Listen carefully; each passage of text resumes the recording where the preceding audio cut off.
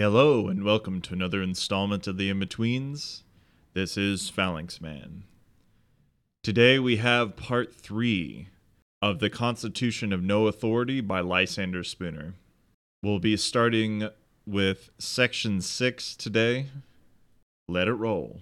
It is no exaggeration, but a literal truth, to say that by the Constitution, not as I interpret it, but as it is interpreted by those who pretend to administer it, the properties, liberties, and lives of the entire people of the United States are surrendered unreservedly into the hands of men who, it is provided by the Constitution itself, shall never be questioned as to any disposal they make of them.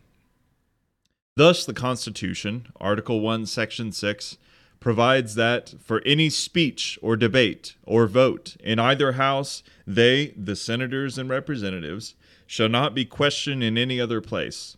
The whole law-making power is given to these senators and representatives when acting by a two-thirds vote, and this provision protects them from all responsibility for the laws they make. The Constitution also enables them to secure the execution of all their laws, by giving them power to withhold the salaries of, and to impeach and remove all judicial and executive officers who refuse to execute them. Thus the whole power of the government is in their hands, and they are made utterly irresponsible for the use they make of it. What is this but absolute irresponsible power? It is no answer to this view of the case to say that these men are under oath to use their power only within certain limits. For what care they, or what should they care, for oaths or limits, when it is expressly provided by the Constitution itself that they shall never be questioned, or held to any responsibility whatever for violating their oaths or transgressing those limits? Neither is it any answer to this view of the case to say that the particular individuals holding this power can be changed once in 2 or 6 years, for the power of each set of men is absolute during the term for which they hold it, and when they can hold it no longer, they are succeeded only by men whose power will be equally absolute and irresponsible. Neither is it any answer to this view of the case to say that the men holding this absolute irresponsible power must be men chosen by the people or portions of them to hold it. A man is none the less a slave because he is allowed to choose a new master once in a term of years. Neither are a people any less the slaves because permitted periodically to choose new masters. What makes them slaves is the fact that they now are, and always hereafter to be, in the hands of men whose power over them and always is to be absolute and irresponsible. The right of absolute and irresponsible dominion is the right of property, and the right of property is the right of absolute irresponsible dominion. The two are identical, the one necessarily implying the other. Neither can exist without the other. If, therefore, Congress have that absolute and irresponsible law-making power which the Constitution, according to their interpretation of it, gives them, it can only be because they own us as property. If they own us as property, they are our masters, and their will is our law. If they do not own us as property, they are not our masters, and their will, as such, is of no authority over us. But these men who claim and exercise this absolute, irresponsible dominion over us, dare not be consistent and claim either to be our masters or to own us as property. They say they are only our servants, agents, attorneys, and representatives. But this declaration involves an absurdity, a contradiction. No man can be my servant, agent, attorney, or representative and be at the same time uncontrollable by me and irresponsible to me for his acts. It is of no importance that I appointed him and put all power in his hands. If I made him uncontrollable by me and irresponsible to me, he is no longer my servant, agent, attorney, or representative. If I gave him absolute, irresponsible power over my property, I gave him the property. If I gave him absolute, irresponsible power over myself, I made him my master, and I gave myself to him as a slave. And it is of no importance whether I called him master or servant, agent or owner. The only question is, what power did I put into his hands? Was it an absolute and irresponsible one, or a limited and responsible one? For still another reason, they are neither our servants, agents, attorneys, nor representatives. And that reason is that we do not make ourselves responsible for their acts. If a man is my servant, agent, or attorney, I necessarily make myself responsible for all his acts done within the limits of the power I have entrusted to him. If I have entrusted him as my agent with either absolute power or any power at all over the persons or properties of other men than myself, I thereby necessarily make myself responsible to those other persons for any injuries he may do them, so long as he acts within the limits of the power I have granted him. But no individual who may be injured in his person or property by acts of Congress can come to the individual electors and hold them responsible for these acts of their so-called agents or representatives. This fact proves that these pretended agents of the people, of everybody, are really the agents of nobody. If then nobody is individually responsible for the acts of Congress, the members of Congress are nobody's agents. And if they are nobody's agents, they are themselves individually responsible for their own acts and for the acts of all whom they employ. And the authority they are exercising is simply their own individual authority. And by the law of nature, the highest of all laws, anybody injured by their acts, anybody who is deprived by them of his property or his liberty, has the same right to hold them individually responsible that he has to hold any other trespasser individually responsible. He has the same right to resist them and their agents that he has to resist any other trespassers. In section 6 here, Lysander Spooner lays out the fundamental relationship dynamic between the people of the United States and their so-called elected politicians, their so-called servants of the people. He points out irrefutably that these people truly, these politicians, these federal despots, are truly our slave masters. They are not our representatives, but our masters. And as such, they are to be held individually responsible for every single one of their acts. The responsibility is not upon the Supreme Court, but upon us, the people. On to Section 7 of the Constitution of No Authority. It is plain, then, that on general principles of law and reason, such principles as we all act upon in courts of justice and in common life, the Constitution is no contract, that it binds nobody and never did bind anybody, and that all those who pretend to act by its authority are really acting without any legitimate authority at all. That on general principles of law and reason, they are mere usurpers, and that everybody not only has the right, but is morally bound to treat them as such. If the people of this country wish to maintain such a government as the Constitution describes, there is no reason in the world why they should not sign the instrument itself, and thus make known their wishes in an open, authentic manner. In such manner as the common sense and experience of mankind have shown to be responsible and necessary in such cases, and in such manner as to make themselves, as they ought to do, individually responsible for the acts of the government. But the people have never been asked to sign it. And the only reason why they have never been asked to sign it has been that it has been known that they never would sign it, that they were neither such fools nor knaves as they must needs have been to be willing to sign it. That at least as it has been practically interpreted, it is not what any sensible and honest man wants for himself, nor such as he has any right to impose upon others. It is to all moral intents and purposes as destitute of obligation as the compacts which robbers and thieves and pirates enter into with each other, but never sign. If any considerable number of the people believe the Constitution to be good, why do they not sign it themselves, and make laws for and administer them upon each other, leaving all other persons who do not interfere with them in peace? Until they have tried the experiment for themselves, how can they have the face to impose the Constitution upon or even to recommend it to others?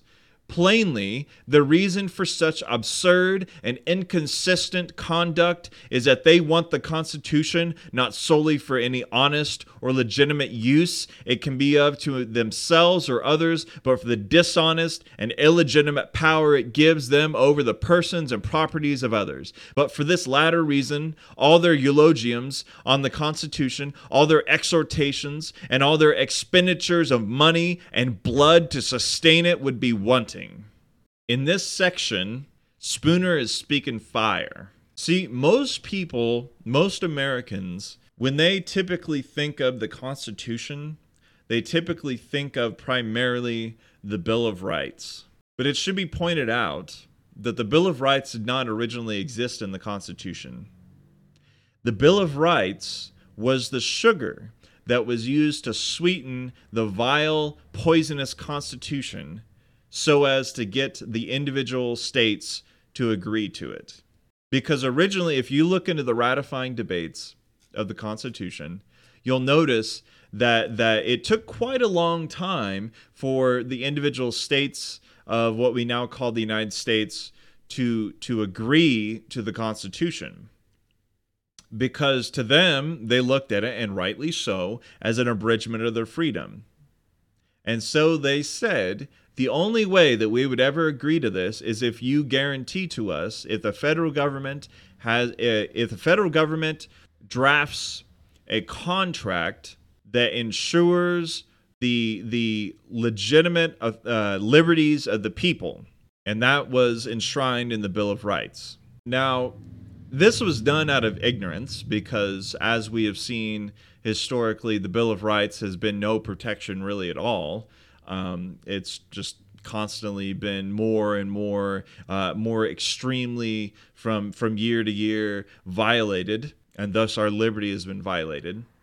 But this was the original situation for the Constitution, and so Lysander Spooner points out rather legitimately that, you know, these people that support the United States Constitution, why don't they individually sign it so that we know what their names are, and thus, if it is a contract, by signing it, they become responsible for the acts of their supposed servants, which in this case, these, quote, civil servants, which is really an Orwellian term, these civil servants, that any actions they take, any actions Congress and the President and the Supreme Court and all these federal courts and nonsense take, right?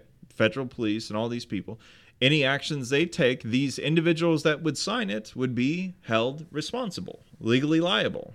But they don't do that because any sane person, especially today, any sane person who looks at the things that the federal government does to people, there's no way that they would want to be held personally liable for those actions. Not only that, those who do support those actions, these leftists and cucks and things, all you have to do is look at what they've said, for instance, in Brazil, right? In Brazil, Bolsonaro tried to make the elections completely transparent, to make them publicly auditable, because I forget the name of the company, Dominion Voting Systems. They're the ones that operate, they're the ones that provide the voting machines and such in Brazil as well as they do here, right? And because of all of the evidence of fraud in the 2020 election in the United States, he wanted to make sure, Bolsonaro, the president of Brazil, he wanted to make sure that that did not occur in Brazil. And so he tried to push a bill through their parliament down there to make the elections publicly auditable, meaning that every single person who votes, their name would be publicly tied to their vote. Everybody would know who they voted for. Everybody would know what their name is. So therefore, that because of that, what would happen is every single person that voted for these tyrants down there, right? Every single person that supported any of these politicians down in Brazil that wanted to oppress their neighbors, everybody would know, their neighbors would know who's responsible for getting these people into power. And it's interesting, the right wing in Brazil, and really the right wing, the left wing, there's a lot of similarities. There's a lot of there's a common theme, I should say, common dynamic between right and left the world over. But the right wing of Brazil, because it's applicable to the United States, is what I'm saying. The right wing of Brazil, they didn't have any problem with this. They thought, hey, this is great. I can, this means that any individual, they don't have to work for the government or be part of the election commissioner's office or any of that crap, right? Every single individual, no matter who they are, as long as they had an internet connection, could publicly audit the election. So if there's any fraud, it would be open to be examined by any individual of the public. But the left in Brazil, they flipped out. They said, oh, no, this is terrible, yada, yada, yada, because not only did the politicians want to commit election fraud down there, but more importantly, the individual voters, the left wing, the Marxists, a lot of these people are self-avowed Marxists down there in Brazil. They did not want to be held individually responsible, basically, for their support for various candidates or policies. And in the same sense, those who support the actions of the federal government, right? Like for instance, these people in the United States that on like the vaccine issue, the vaccine mandate and stuff, they say, well, this should just be normal. This is, this idea that the federal government should be able to force you to take a vaccine, and if you don't take it, that you shouldn't be able to legally be a legal social actor, meaning that you can't have a job, you can't go out and among the community, you can't interact with people, yada, yada, yada. Well, this should just be normal. Well, these same people, there's no way that they would sign the Constitution. There was no way that they would put their name and their reputation, as little reputation as they might have, and as little life as they might have, they would never put that on the line in support of the things that they will privately support, right?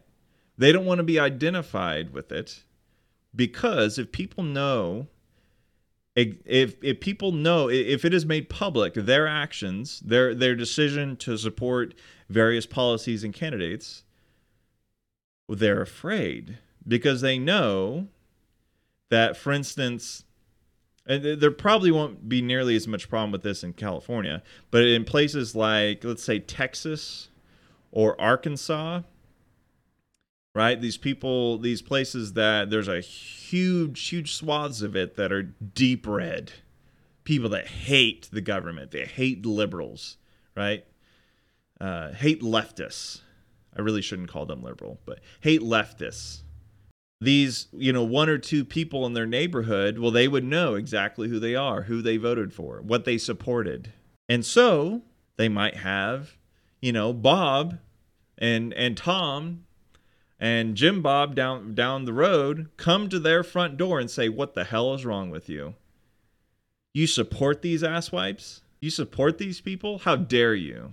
You SOB, yada, yada, yada, right? And these people are selected, so they're afraid of conflict. They're like women. They're afraid of conflict, right? They want to avoid it at all costs because they're weak, pathetic children. They cannot defend themselves. And because of that, they will not stand up for their own actions. They will not take responsibility for their own actions. And even back in 1867, when this essay was published, even back then, Lysander Spooner pointed out the hypocrisy and cowardice of these people, because they will not sign the Constitution and thereby make themselves, at least according to the rules of contracts, if the Constitution is supposedly a contract, which that's how it was sold to us, right? They do not want to be held responsible for the consequences of that Constitution. Section 8. The Constitution itself, then, being of no authority, On what authority does our government practically rest? On what ground can those who pretend to administer it claim the right to seize men's property, to restrain them of their natural liberty of action, industry, and trade, and to kill all who deny their authority to dispose of men's properties, liberties, and yes, even lives at their pleasure or discretion? The most they can say in answer to this question is that some half, two-thirds, or three-fourths of the male adults of the country have a tacit understanding that they will maintain a government under the Constitution, that they will select by ballot the persons to administer it, and that those persons who may receive a majority or a plurality of their ballots shall act as their representatives and administer the Constitution in their name and by their authority. But this tacit understanding, admitting it to exist, cannot at all justify the conclusion drawn from it. A tacit understanding between A, B, and C that they will, by ballot, depute D as their agent to deprive me of my property, liberty, or life cannot at all authorize D to do so. He is none the less a robber, tyrant, and murderer because he claims to act as their agent than he would be if he avowedly acted on his own responsibility alone. Neither am I bound to recognize him as their agent, nor can he legitimately claim to be their agent when he brings no written authority from them accrediting him as such. I am under no obligation to take his word as to who his principles may be or whether he has any. Bringing no credentials, I have a right to say he has no such authority, even as he claims to have, and that he is therefore intending to rob, enslave, or murder me on his own account. This tacit understanding, therefore, among the voters of the country amounts to nothing as an authority to their agents. Neither do the ballots by which they select their agents avail any more than does their tacit understanding, for their ballots are given in secret, and therefore in a way to avoid any personal responsibility for the acts of their agents. No body of men can be said to authorize a man to act as their agent to the injury of a third person unless they do it in so open and authentic a manner as to make themselves personally responsible for his acts. None of the voters in this country appoint their political agents in any open, authentic manner or in any manner to make themselves responsible for their acts. Therefore, these pretended agents cannot legitimately claim to be really agents. Somebody must be responsible for the acts of these pretended agents, and if they cannot show any open and authentic credentials from their principles, they cannot, in law or reason, be said to have any principles at all. The maxim applies here that what does not appear does not exist. If they can show no principles, they have none. But even these pretended agents do not themselves know who their pretended principles are. These latter act in secret, for acting by secret ballot is acting in secret as much as if they were to meet in secret conclave in the darkness of night. And they are personally as much unknown to the agents they select as they are to others. No pretended agent, therefore, can ever know by whose ballots he is selected, or consequently who his real principles are. Not knowing who his principles are, he has no right to say that he has any. He can at most say only that he is the agent of a secret band of robbers and murderers who are bound by that faith which prevails among confederates in crime to stand by him if his acts done in their name shall be resisted. Men honestly engaged in attempting to establish justice in the world have no occasion thus to act in secret, or to appoint agents to do acts for which they, the principals, are not willing to be responsible. The secret ballot makes a secret government, and a secret government is a secret band of robbers and murderers. Open despotism is better than this.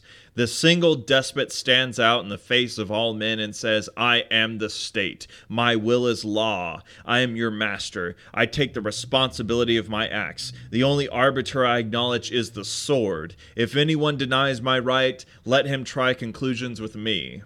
But a secret government is little less than a government of assassins. Under it, a man knows not who his tyrants are until they have struck, and perhaps not then. He may guess beforehand as to some of his immediate neighbors, but he really knows nothing. The man to whom he would most naturally fly for protection may prove an enemy when the time of trial comes.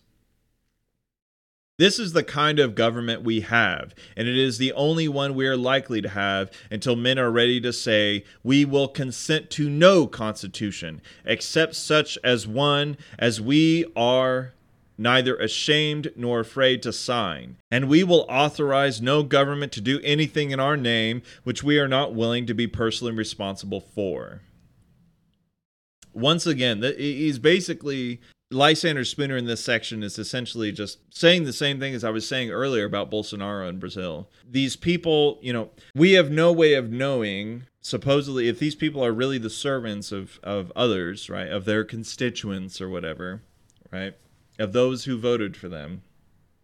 If that's really the case, when they come for us, we have no idea who owns them, so to speak, who is really their master. Assuming that this line of reasoning was correct, that they are actually civil servants, right? Because the ballots are secret. Section 9. What is the motive to the secret ballot? This and only this. Like other confederates in crime, those who use it are not friends but enemies, and they are afraid to be known and to have their individual doings known even to each other.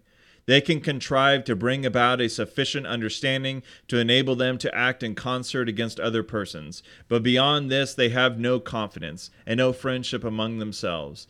In fact, they are engaged quite as much in schemes for plundering each other as in plundering those who are not of them. And it is perfectly well understood among them that the strongest party among them in certain contingencies murder each other by the hundreds of thousands, as they lately did, he's referring to the Civil War, to accomplish their purposes against each other.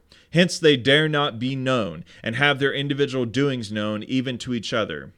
And this is avowedly the only reason for the ballot, for a secret government, a government by secret bands of robbers and murderers. And we are insane enough to call this liberty. To be a member of this secret band of robbers and murderers is esteemed a privilege and an honor. Without this privilege, a man is considered a slave, but with it a free man.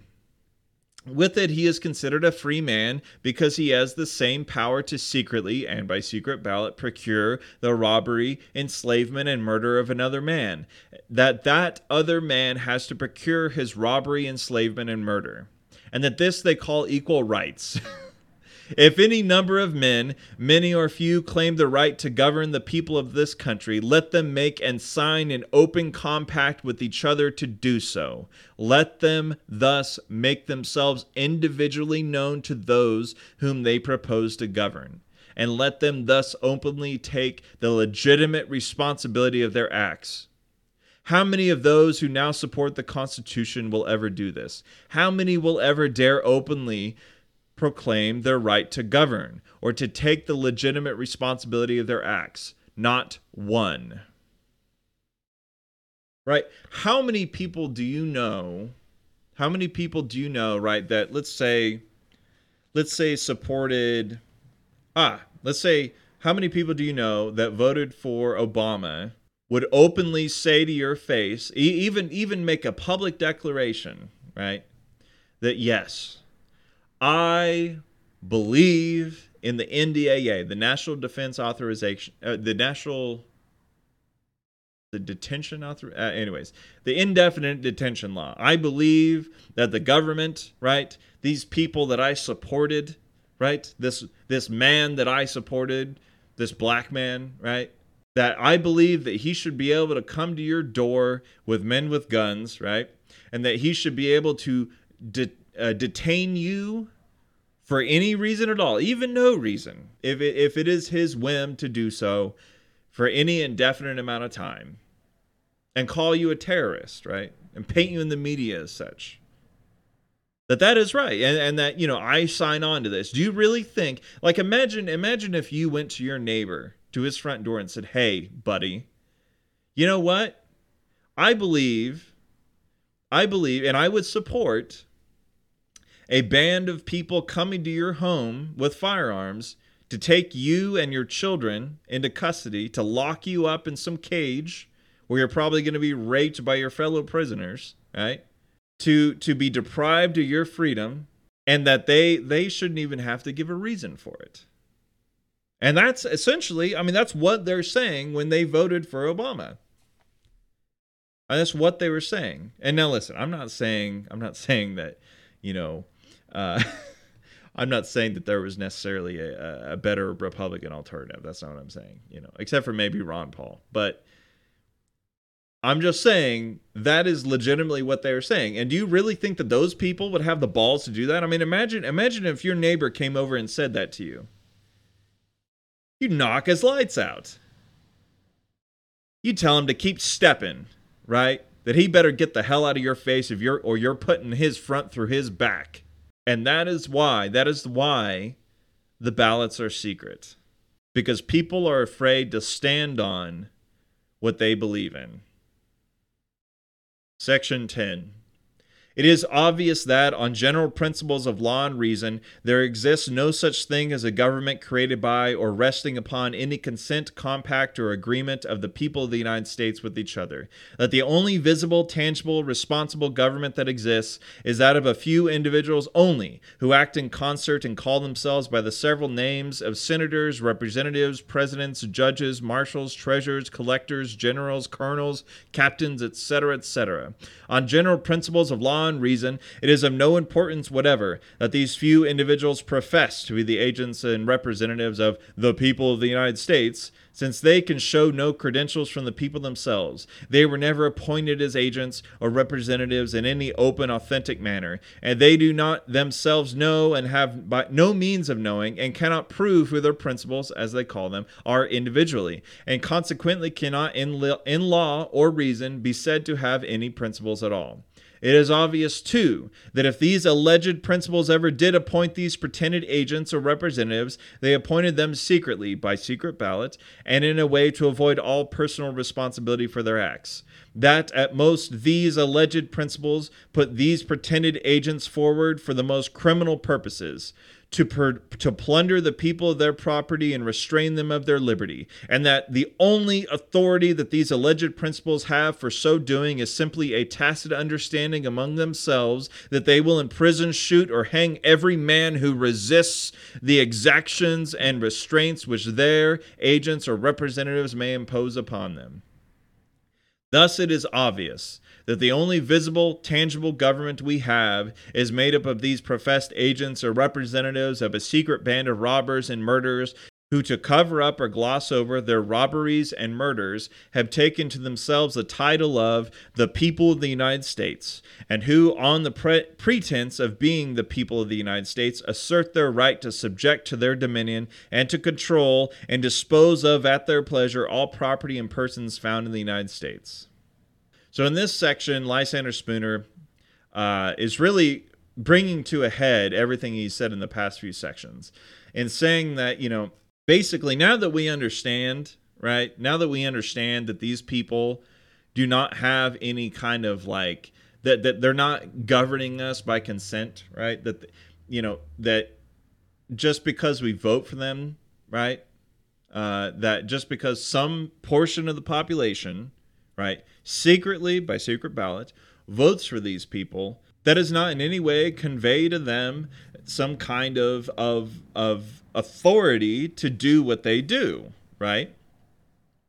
And that if we want to be brutally honest, right? If we want to be brutally honest with each other and to say in as clear and honest a language as possible what the authority of the federal government really depends upon, it is simply this: that if you resist the federal government, they will come, any kind of action they want to take against you. If you do not pay your taxes, they will come to your door and they will imprison you. And if you resist their kidnapping of you and throwing you in some rape cage, they will shoot and kill you. Look at what happened at Ruby Ridge. That man was innocent, right? At Ruby Ridge in the 1990s, that man, what did he do, right?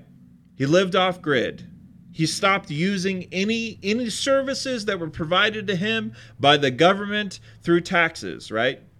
He did not partake of any of those services. And so therefore he said, well, you know what? I'm not receiving any benefit from this money that's forcefully taken from me. And so therefore, if taxes are really just, then I shouldn't have to pay them at all. And I'm not going to. And so a year or two went by, and the IRS kept coming to his house and saying, "Hey, you owe us."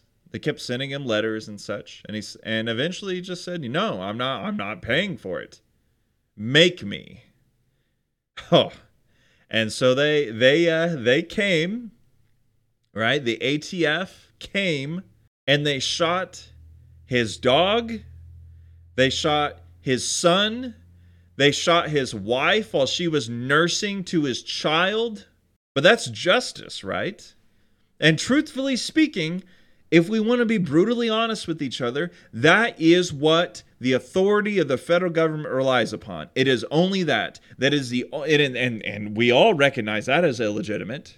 So if that's the case, right? Then screw them. Screw the federal government, right? These people need to be dealt with. And I'm not, for the FBI listening, I'm not advocating that, that I or anybody else should go and unwisely go to war with the federal government at this point in time. Obligatory disclaimer. But if we're being honest with each other, that's what their authority rests upon. Fear, subjugation, and brainwashing, really, right, through the media. So don't give me this BS about, a constitutional democratic republic or whatever, right? No, screw the United States, screw the federal government. Now, I really don't want to come across as some cucky libertarian. I am a libertarian, but I am not autistic like a lot of these people. I hope you're enjoying this. I certainly am. This is one of my favorites and most influential, at least upon my thought processes and the way I view the world. Essays, and it's so relevant to our time now. Even though this was written back in 1867. And with that, we'll be back next week, and we will continue the Constitution of No Authority.